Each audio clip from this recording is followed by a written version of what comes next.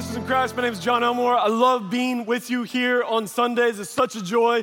If you've never sat close to the front, some Sunday you need to, because you hear these thousands of voices proclaiming the glory of Christ behind you, and it is amazing in what it stirs your affections for the Lord. Also, I just looked down, and Timothy Atik and his wife Kat are right here in the front. Let's give them all another welcome.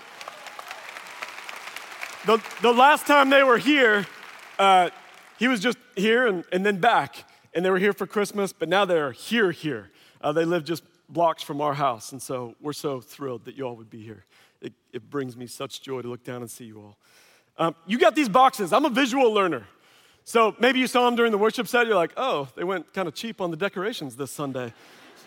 That's like really minimalist. And are we moving? What are we doing? Boxes fill our garage. We've got boxes in there, and some of them have they're the clothes ready to be dropped off at Goodwill. Others are like really special memories. Like I've got probably like my seminary diploma lost in one of them. And then others are like, Halloween candy from 3 years ago that we probably need to throw out. So some have incredibly insignificant. They're borderline worthless, and we need to get rid of them. They're of no value, and are just taking up space. And then others are incredibly valuable. They're there, and they have if there was a fire, they are one of the boxes I would go for because they have such importance in me, Laura, and the kids' lives. And I'm telling you that because this box here today will be the most important box you will ever encounter in your entire life. This box and what it represents and what we're going to talk about today will have the singular greatest impact on your life, your relationships, your work, your every day, every hour that passes, and your eternity, heaven or hell, forevermore because of this box. And so this box and what it represents is our loaded question. As we continue this series, Loaded Questions, the questions that Jesus put forth to people, his apostles, that they would wrestle with, that they would encounter the Lord and have to answer questions about Jesus. The one that we are addressing today, this loaded question that has great personal import and impact upon your life, is Jesus' question that he asked his disciples, "Who do you say that I am?" And it's the question that we are going to ask ourselves today, right here. Who do you say? Not the disciples anymore, but you, today, January 9th of 2022, who do you say Jesus is? And all of your eternity will pivot upon the answer to this question. All of your present life will pivot upon the answer to this question, and I can't wait for us to walk through it. And so today we're going to be in Matthew chapter 16, verses 13 through 28. It's a broad section of scripture here as Christ engages with the disciples. And here's where we're going to go if you think in a linear fashion and you want to take notes. The progression of the loaded question, here it is, that there is a confession. And following the confession, depending on the answer, will lead to the church. And then the church will lead you to the cross. The confession, the church, and the cross. So, point one, the confession. Confession is a Greek word. It's a construct of two, homo legeo. Homo meaning same, legeo meaning to speak or say. So you're saying the same thing. You're speaking what is. It's a colloquial of calling a spade, that is what it is. And not only do I acknowledge it with mental assent, but I will speak it as though I believe it. Not as though I believe it, that I do believe it. I am testifying to this. That is confession. Now, there's one of the most amazing promises of Scripture that I cling to is James 5:16, where it says, confess your sins to one another reciprocally, and pray for each other so that you may be healed. We confess to each other, we pray to each other of our sins, and then God rains down healings. It's one of the most beautiful promises of Scripture, that we confess and pray, he heals. That one heals. That confession brings about healing. This confession that we're talking about today, this homo legeo confession, doesn't bring about healing. It brings about salvation. Based on this confession of Jesus, it raises the dead makes you new, gives you life, adopts you into the family of Christ. This confession, the most powerful confession that a human being could ever speak. Matthew 16, 13 through 15. Now when Jesus came to the district of Caesarea Philippi, he asked his disciples, "Who do people say that the Son of Man is?" And they said, "Some say John the Baptist, others say Elijah, and others say Jeremiah or one of the prophets." And it makes sense, right? Like Jesus has been on the scene for a little while now. His public ministry has happened. And so you've got, okay, some think you're John the Baptist. Well, why would that be? Well, John the Baptist was talking a lot about the condition of the human heart. He was talking about sin and repentance. And so you have Jesus, Sermon on the Mount, and sharing things like if your hand leads you to sin, cut it off. There's if you've looked lustfully, you've committed adultery in your heart. There's message about sin and repentance. So they're like, I know John the Baptist got beheaded, but this guy sounds a lot like John. Or maybe Elijah. It's like, well, why Elijah? Dude, Elijah, God did some freak show stuff through Elijah. Like crazy miracles. And so as they're witnessing Jesus' miracles, they're like, dude, I think Elijah might be back on the scene because the stuff that we read back here, the stuff in the Hebrew scrolls, this is starting to sound a lot like this as he's like raising the dead for the widow at Nain and multiplying the bread and water to wine. And oh my goodness, we might have Elijah on our hands. Or maybe it's Jeremiah or one of the other prophets. Why would that be? Because he is speaking as one with authority. Like these are not scribes and Pharisaical words that are like, okay, because of Rabbi so-and-so, this is what my authority is based on. This man's just speaking words we've never heard that sound like they're coming from the voice of God. I think we have a prophet on our hands. But Jesus isn't satisfied with that. He says in the verse following, verse 15, which is our loaded question. He said to them, "But who do you say that I am? I don't care what others say about me." And so it is, church, like beyond the walls of the church, beyond in the minds of unbelievers, it matters not as much what they say about Christ. It matters what you say about Jesus. Who do you say that I am? And we have our loaded question. And Peter responds in verse 16, "You are the Christ, the Son of the living God." Peter responds and says, "You are the Christ, the Christos, the anointed one." The Hebrew word, the Messiah. You're the one who was foretold. All the prophecies would have their fulfillment in you. We know you're not John the Baptist, Elijah, or one of the prophets. You are the Son of the living God, the Christ that was promised, who has been given to us. But in this, and all the hundreds of prophecies that would point to Christ, there is what's called a definite article that makes an eternal difference. You see, as Peter says, you are the Christ. You are the Son of the living God. That's a definite article, meaning there is one. You are the one. You're not many paths up the mountain. Not all roads lead to God. You are the way, the truth, and the life, and no one comes to the Father except through the Son. That definite article makes a definite difference in eternity. To say that Jesus is the only way. You are the Christ, and there is no other. You are the Son of the living God, and there is no other. There is one living God, and there is no other. And so a question for every single soul to wrestle with is, do you believe this? Do you believe that Jesus is the Christ, the Son of the living God, and there is no other? That every other prophet of every other religion or cult is a heretic, false, dead religion, but that Christ alone. Do you believe that? Do you confess it? The loaded question for you is, who do you say that Jesus is? This has long been called the trilemma, not a dilemma, a wrestle between a right or wrong, but tri. There's three parts to this. As you wrestle with Jesus, are you the Christ? And it's been made famous by C.S. Lewis, as he said, we can either take him as liar, lunatic, or Lord. But really, this guy named Kyle Barton, I just read his blog, it's amazing.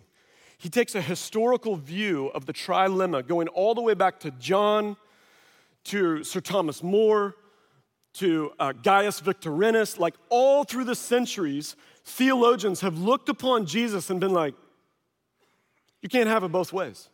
You can't say he's a good teacher, but not God in flesh. You just can't. Like that's intellectual, you can't do it. They're incongruent to say the two. And so we have to wrestle with, is he liar, lunatic, or Lord? You can choose one. Even atheist scholars, atheist historians would say you cannot deny the historicity that Jesus walked this earth and was crucified on a cross. There is more validity to that than any other historical figure, even going back 150 years. Not even atheist scholars would deny that. And so here I want to read from C.S. Lewis, The Trilemma. This is from Mere Christianity. I'm trying here to prevent anyone saying the really foolish thing that people often say about Jesus. I'm ready to accept Jesus as a great moral teacher. We've all heard this, right? Like, well, I love his teachings. But I don't accept his claim to be God. That is the one thing we must not say. A man who was merely a man and said the sort of things that Jesus said would not be a great moral teacher. He would either be a lunatic on the level with a man who says he has a poached egg, or else he would be the devil of hell. You must make your choice. Either this man was and is the Son of God, or else a madman or something worse. You can shut him up for a fool. You can spit at him and kill him as a demon. You can fall at his feet and call him Lord and God. But let us not come with any patronizing nonsense about his being a great human teacher. He has not left that open to us. He did not intend to. Now, it seems to me obvious that he was neither lunatic nor a fiend, and consequently, however strange or terrifying or unlikely it may seem, I have to accept the view that he was and is God. Jesus, you are the Christ, the Son of the living God. As we talk about confession and that it's for us to speak the same, I want to just give you a little bit of a biblical theology of confession and the importance of it, that it's not just a mental assent or a private belief. Romans 10, because if you confess with your mouth that Jesus is Lord and believe in your heart, your spirit, that God raised him from the dead, you will be saved. Let me stop for a second. If you deny the resurrection, if you're like, well, I believe that he professed to be the Son of God, he had good teachings, I believe that he died on the cross, and you don't believe the resurrection, then you are not saved. Because what you're saying is he was just a man.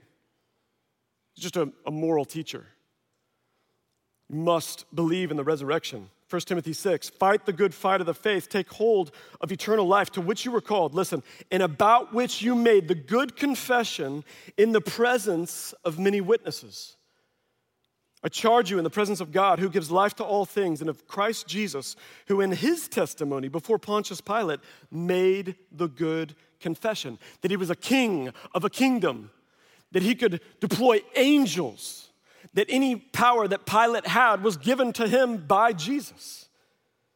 Philippians 2, and every tongue confess, we just sung this, that Jesus Christ is Lord to the glory of the Father. 1 John 4, by this you know the Spirit of God. Every spirit that confesses that Jesus Christ has come in the flesh is from God, and every spirit that does not confess Jesus is not from God. Every creed, every catechism, every confession that we have from all the generations of the church, going all the way back to the early church, has in it a confession that Jesus Christ is the only begotten Son of God. It is of such great importance, the linchpin of our faith. And so I thought this morning that all of us, if we have trusted in Jesus, in the presence of many witnesses, could confess the very words that Peter spoke 2,000 years ago as Jesus asked him that loaded question. I'm going to have Peter's words on the screen for you. And look, an atheist can say these words and it will mean nothing. Don't say this out of religious routine. Don't say it because I'm asking you. Say it if you know it to be true, believe it in your heart that God raised him from the dead, you can today testify in the presence of many witnesses the very words to this loaded question. So I'm going to say, if you have trusted in Jesus, who is Jesus? And then you can repeat the words that are on the screen. I'll begin. Church, if you have trusted in Jesus, who do you say that Jesus is? Jesus, you are the Christ, the Son of the living God. That was Peter's answer 2,000 years ago at Caesarea Philippi. And there in Caesarea Philippi, surrounded by 14 temples to Pan and Baal and even the Caesar who they worshiped. And those words now reverberating through the generations today by you. Now, Jesus will respond to Peter and say, this isn't because you're really sharp and that you've figured this out, you cracked the code, but rather he says, this is because of divine revelation. Matthew 16:17. And Jesus said to him, Peter, blessed are you, Simon Bar-Jonah, Simon son of Jonah, for flesh and blood has not revealed this to you, but my Father who is in heaven. God delights to reveal the glory of Christ to people that he would adopt, elect, predestine, to bring into his family. And here we have in 2 Corinthians 4, for God who said, let light shine out of darkness, has shone in our hearts, the light into our dark hearts, to give the light of the knowledge of the glory of God in the face of Jesus Christ. In Jesus, we see the glory of God. John 6:44. No man can come to me unless the Father who sent me, who sent Jesus, draws him.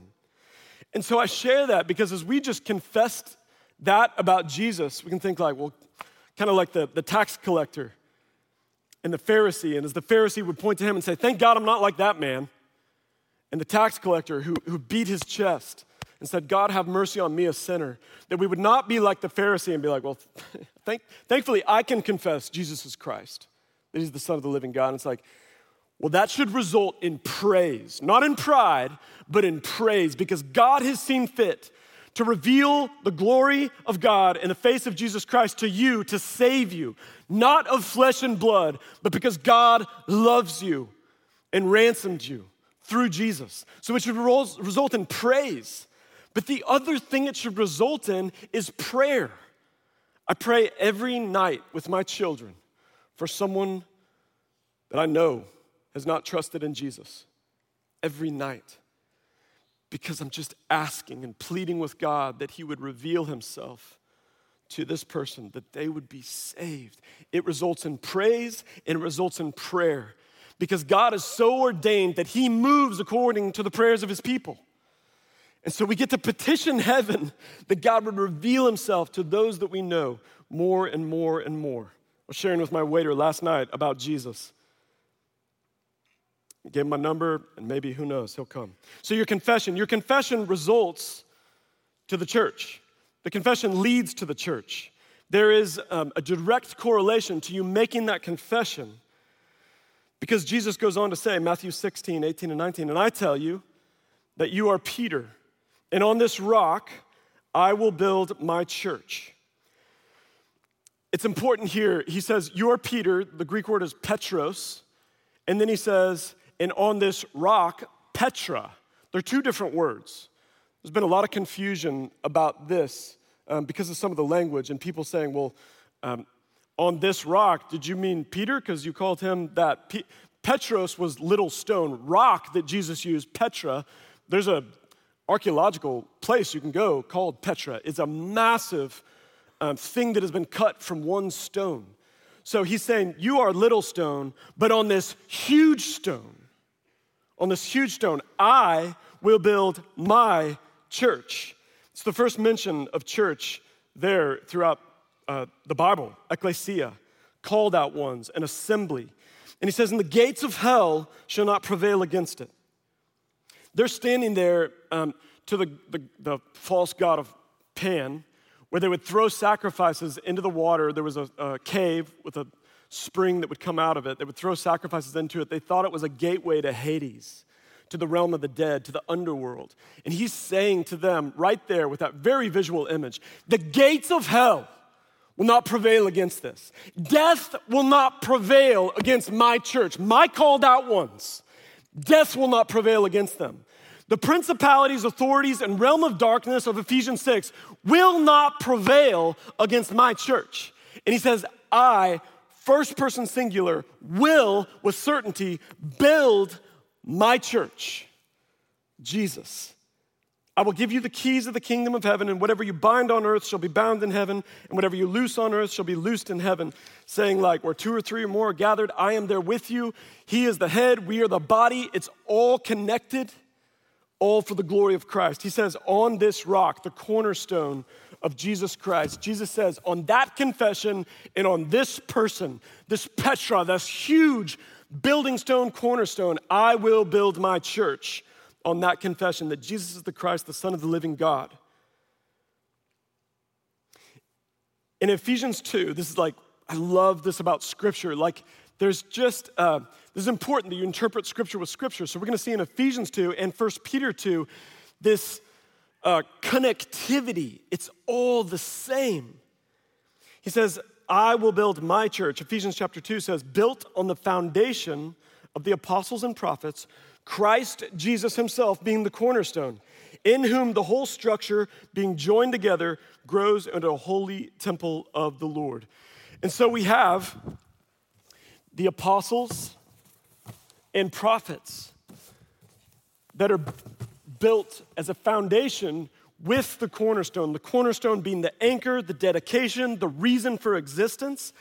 And then you have the apostles and prophets, the apostolic teachings that are all pointing, this is how you know Christ, this is how you live in Christ, and then all of the prophets, over 100 prophecies that would all point to the Christ, the anointed one, the Messiah, the one that was coming. And so here we have the foundation and all their teachings. But Ephesians 2:22, it continues. It's not just that. This is amazing. It says, in him you also, you church, also are being built together into a dwelling place for God by the Spirit. 1 Peter 2, 5 and 6, it says, you yourselves, like living stones, are being built up as a spiritual house. You see what God's doing here with this imagery. There was a temple that existed there, Mount Zion, in Jerusalem, huge stones, a temple where God dwelled. And now he's saying, there was a physical temple, now I'm building a spiritual temple, the church universal, and you are a part of it. Your living stones being built together as a spiritual house to be holy priesthood, to offer spiritual sacrifices acceptable to God through Jesus Christ. For it stands in Scripture, behold, I am laying in Zion a stone, a cornerstone, chosen and precious, that whoever believes in Jesus will not be put to shame. And so this is an amazing thing. You have Augustine, early church father, profound theology, who was a pagan before, but now he has been placed as a living stone into the body of Christ, into the church. And you've got Luther, Martin Luther, who God used to spark the Great Reformation, to return the Scriptures to the people. And the solas of by grace, through faith alone, in Christ alone, to the glory of God alone. You've got Luther that's been built in there. You've got John Bunyan. And I purposefully chose that, nod to Blake Holmes. It's his second favorite book in the whole world. He wrote Pilgrim's Progress, and if you haven't read it, read it. My wife Laura got a kid's version of it. It's this amazing journey of the Christian faith that just draws you in. It's so powerful, but he there is a part of it. But not just if you're like, okay, I get it, like famous people are a part of it. Grace is a part of it. Like, wait, Grace like Mercy Grace? No, Grace, my grandma Grace. Grace Kernut, Springfield, Missouri. You've never heard of her, you probably never will, aside from today. But this faithful woman, who was a widow for almost 50 years, as her husband died, attended the same church for 50 years or longer. And Grace there, built into the body of Christ, church universal forever. And there is you. If you have made that confession, Jesus, you are the Christ, the Son of the living God, believing in your heart that God raised him from the dead, you now are a part of this universal church. living stones built that can, Jesus says, now you can see it like with this imagery when he says, no one can snatch you out of my hands. Like, do you think God would ever allow some thieves to be like, I'm gonna take this one? No, when you are placed into the body of Christ, sealed, it says, architecturally, spiritually sealed into the body of Christ. But you know who else is a part of this body? Because I'm not building a watermark body of Christ. I'm just not. That 4B, that's if you want to be shepherded here. But the body of Christ, of which he is the head, you know who else is a part of this? And I could have more blocks, but they'd be taller than me. But Shoreline is a part of this. Oak Cliff Bible Fellowship is a part of this. The Korean Baptist Fellowship on West Shore in Richardson, Texas is a part of this. Gateway is a part of this. Park Cities Baptist is a part of this. Highland Park Presbyterian Church is a part of this.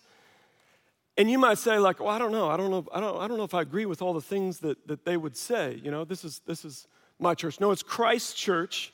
And I would say that in my family and my home, my wife and me and the kids, we don't always agree on everything. We just don't. Where do you want to go out to eat? What do you think about this? How did that happen? We don't agree on everything, but we are family. Forever family because of Jesus. And may we be mindful because it's unto his glory. The church, the called out ones. Cyprian of Carthage, early church father, later affirmed by John Calvin, he said, no one can have God for his father who does not have the church for his mother.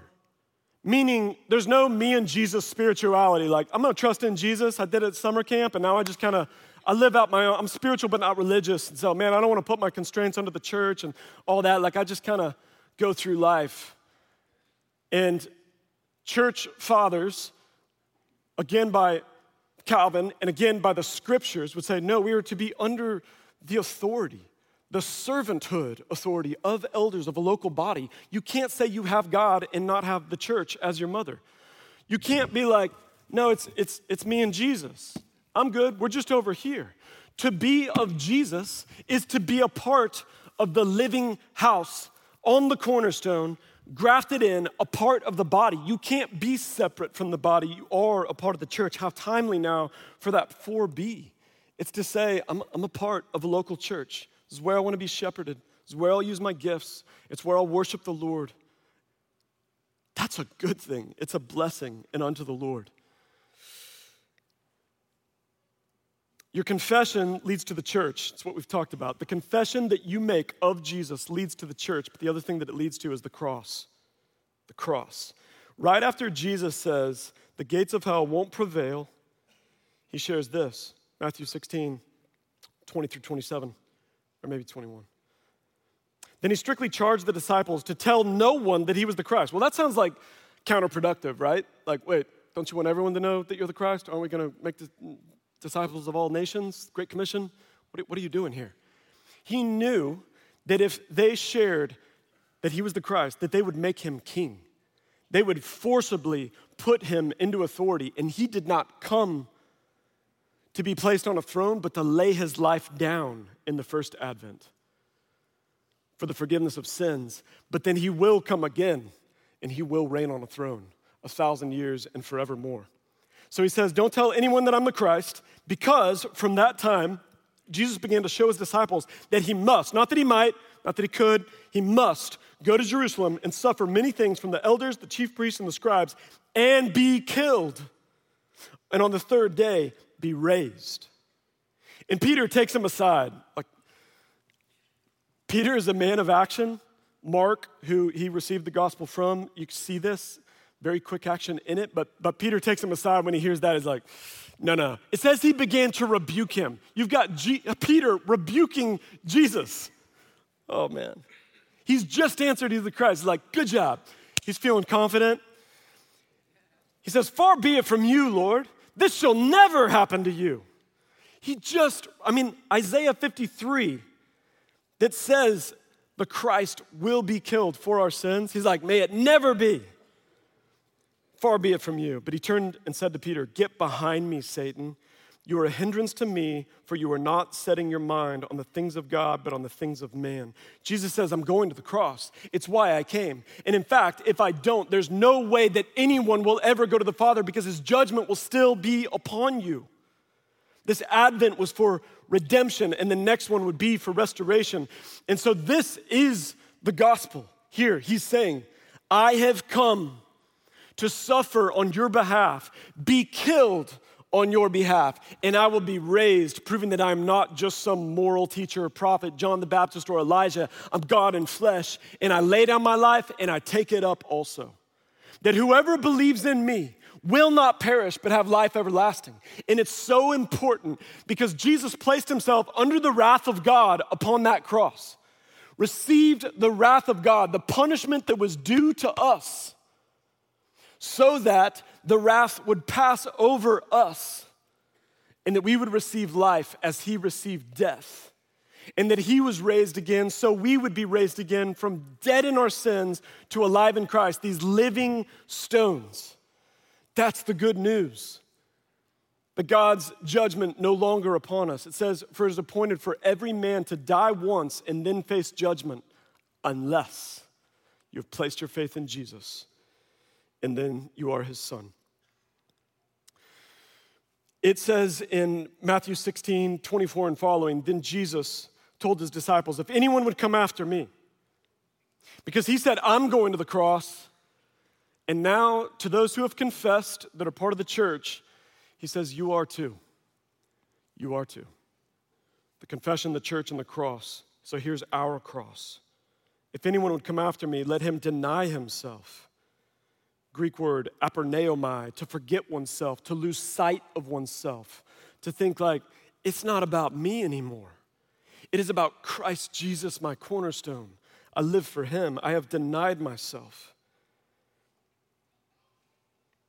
Take up his cross and follow me. For whoever would save his life will lose it, but whoever loses his life for my sake will find it. For what will it profit a man? What does a man gain if he gains the whole world and loses his soul? Or what would a man give in return for his soul?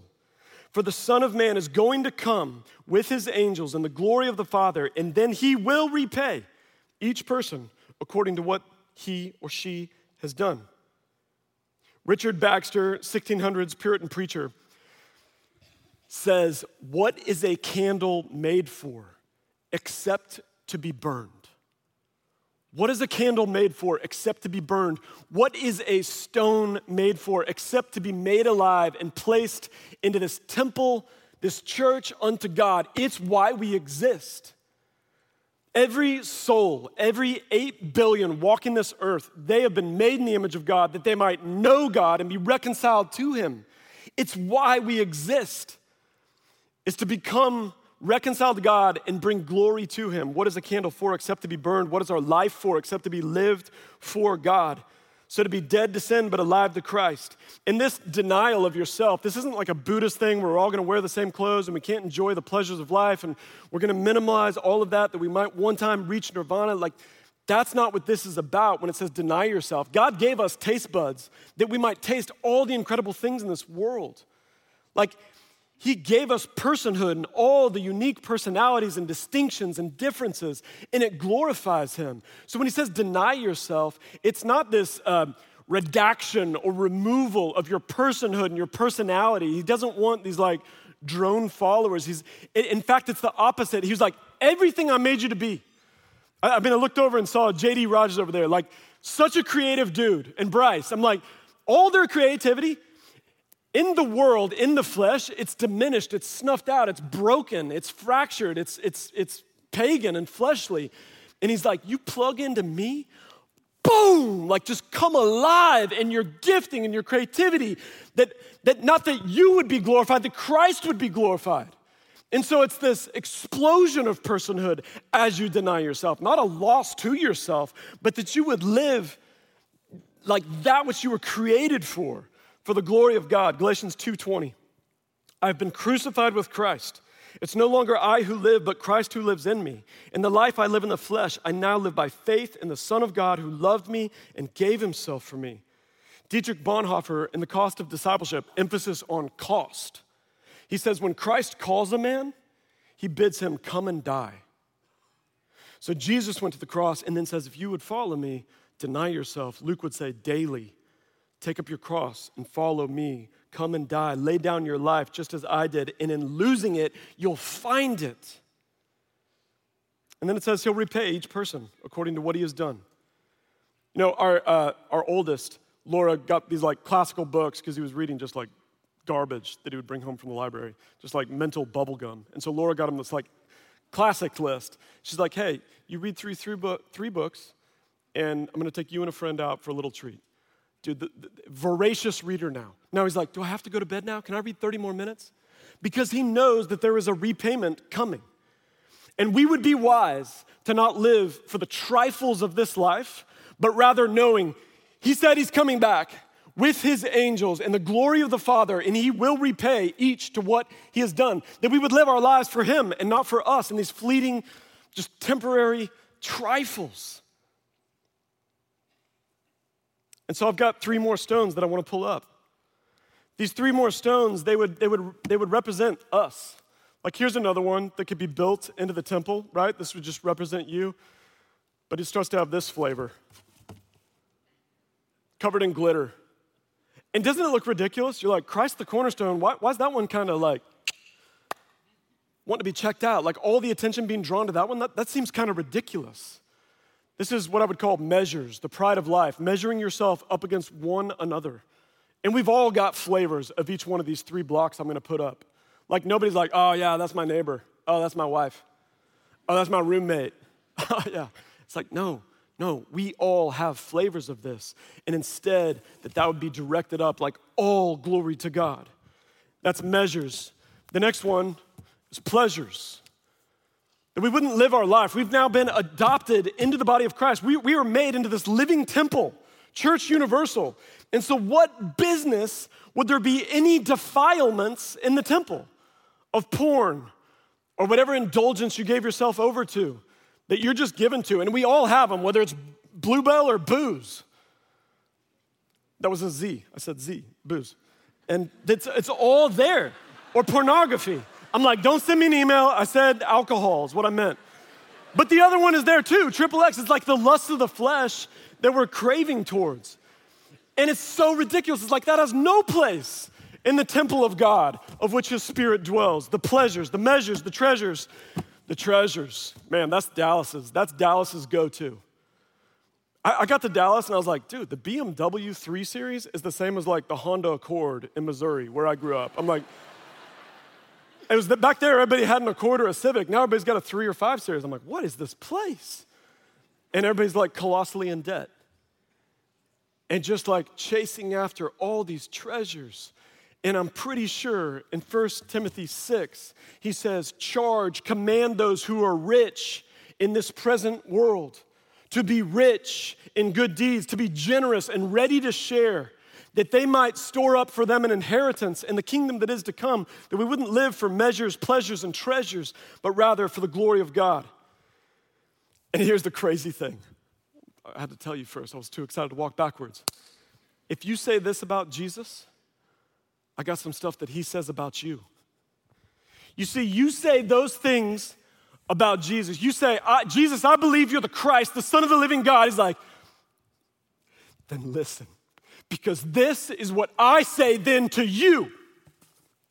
You're free from sin. You're free. You don't have to do it anymore. You're now part of me. And not only that, in case you're like, I want to be better. No, you're not going to be better. You're going to be new. Brand new. Make sure I got that right as I'm flipping this box. You're new in Jesus, not better, but made new. As he brings you in, not a dead stone, but a living stone. And you are adopted.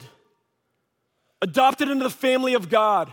You are forgiven of all your sins. You are justified, made right with God. He is no longer holding your sins against you. You're his boy or his daughter. He loves you so much. And you are sealed into the church, universal, forevermore. And no one can snatch you out of God's hands. He loves you. He's ransomed you. And now that we would live all of our lives under the glory of God and not for these ridiculous things, but they would be like, all glory to you, God, because he took you. The Father has hewn you from the quarry of sin and death, placed his Holy Spirit in you, all to the glory of Jesus Christ, the cornerstone. Let me pray. Father, we love you and praise you. The way that you have revealed, not by flesh and blood, but by the Holy Spirit, you have drawn us to Jesus. You have saved us of no merit of our own. There's nothing we could do. It's all you. It all results in praise, glory, and honor to the Father. And may we never grasp for glory or live for the lusts of the flesh or store up these trifles and treasures, but rather that we now, engrafted into the temple of the living God, now living stones, that we would live for your glory, never for our own. As it says in Psalm 115, verse 1, not to us, O Lord, but to you be the glory because of your love, faithfulness, your kindness in the face of Jesus Christ. Jesus, who is the anointed one, he is our Messiah, not a, but the. And he is the Son of the living God. So Lord, as we sing now, we're not just singing to words on a screen. We are praying to melody into the throne room of God Almighty. Thank you for saving us.